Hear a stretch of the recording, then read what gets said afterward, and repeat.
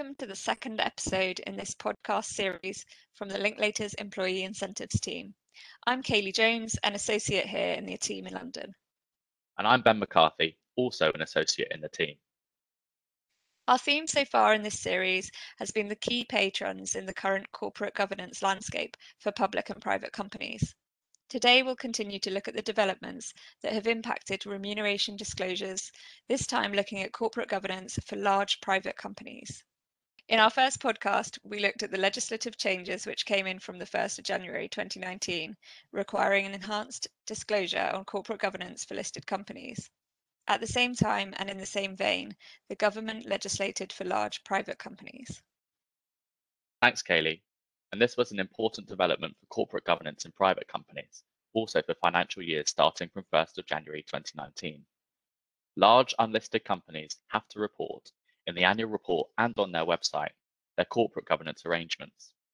The legislation says that corporate governance statements should explain which, if any, corporate governance code the company applies, how the company applies it, and if the company departs from the code, in which way it departs from it and why it does so. The government then asked Sir James Waits, the chairman of Waits Construction, to lead a coalition group of industry and wider society bodies to develop specific corporate governance principles as a code of practice for large private companies. Yes, and this resulted in the Waits Principles for Corporate Governance in Large Private Companies report published in December 2018. And as it says on the tin, these principles are meant to help companies with their new reporting obligation. It's important to note that the Waits Principles aren't mandatory. Companies are therefore free to report on compliance with reference to another code or report without reference to a code, although they would have to explain why they're not using a code. For example, a subsidiary of a listed company which has to report on its own corporate governance arrangements may choose to report against the corporate governance code only, or a combination of Waits and the corporate governance code. But it does make sense to use Waits as a benchmark for private companies. And I think the Waits principles have already gained traction as a main code which private companies are likely to use. The intention, to quote Sir James Waits, is for this to be a tool to help large private companies look themselves in the mirror to see where they've done well and where they can raise their corporate governance standards to a higher level. Here, as you can tell, we're back to that theme of transparency bringing about change, but in a way the transparency here is inward facing. But remember, this only applies to large private and unlisted public companies. So they only have to publish a corporate governance statement if they either have more than 2,000 employees or, and their second condition has two limbs, have turnover over £200 million and a balance sheet total of over £2 billion. Right.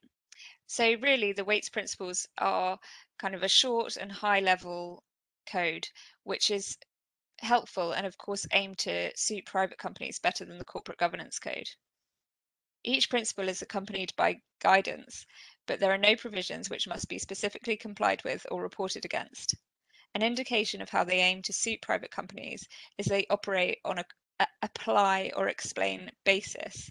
That's apply or explain. So this is clearly a softer approach than the code's comply or explain basis. So on the actual content, the principles cover aspects such as board composition, directors' responsibility, and remuneration. So let's fast forward to February 2021, when Sir James Waits then issued an open letter on the first reporting by large private companies on their corporate governance arrangements. The reporting was mostly done against the Waits principles. So the letter acknowledges that private company corporate governance reporting is at an early stage, and because of the COVID-19 pandemic and filing extensions, there were not as many company reports as would ordinarily appear. But Waits said there was still a sizable body of reports to see some trends. Thanks, Ben.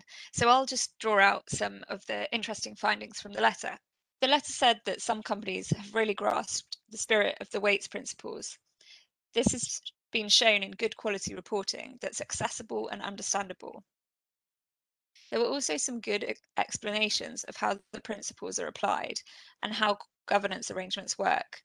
Waite cited the reports of Alliance Holdings UK, Heathrow, Jaguar Land Rover, and Tata Steels as examples. As the principles should be a guide to self-improvement, in the letter, Waite commends Tata Steel for reporting on this, for example, changing its remuneration committee's terms of reference. Some wholly owned subsidiaries of listed companies, for example, Northern Rock and Mercer UK, didn't just refer to their parents' corporate governance standards, but commented about applying the Waite's principles at subsidiary level. The letter noted that illustrative examples, graphs, and charts help to give detail to any narrative on applying the principles. Chanel, Edrington Group, and Jaguar Land Rover are praised for this. On detail, Waite showed an appreciation for the fact that it's tricky to decide how much to put in the corporate governance report. Companies want to keep it short, but give enough information to show that governance is taken seriously. Waite says cross-references can help, and once you're onto the second year of reporting and onward, you could just focus on the changes. At the other end of the spectrum, there are some unfortunate examples of a minimalist approach. One company included only one sentence on the subject of risk and opportunity. This starts to feel like box ticking and doesn't inspire confidence. A similar point was made in the FRC review we discussed in the first podcast. Remember, you can go back and listen to that episode at your leisure. As with compliance with the Corporate Governance Code, companies are struggling to identify and report authentically on their purpose. Waite said some reporting sounds like marketing material, whereas the letter highlights that companies should go further than that, like including specific examples of how purpose has actually guided board-level discussions and decisions. My final point to draw out from the letter is that corporate governance reports are not always easy to find on companies' websites. Waite emphasises that the reports are intended for all stakeholders and not just for the experts, so he clearly expects improvement here. Thanks, Kaylee. And Waite considers that as companies become comfortable with the process of applying the Waite principles as part of board meetings, the quality of reporting will improve. So again, to mirror the FRC report in relation to listed company governance, this letter will be key reading for those considering corporate governance in a private company context. We'll be watching with interest, and if you would like to discuss your corporate governance arrangements and the statements you will need to make, please do get in touch with us. Definitely, Ben, I'll echo that statement. For our keen listeners, a heads up for our next podcast. In episode 3, Marit and Ben look at 4 different areas of recent focus in governance and executive pay. Thanks, Kaylee.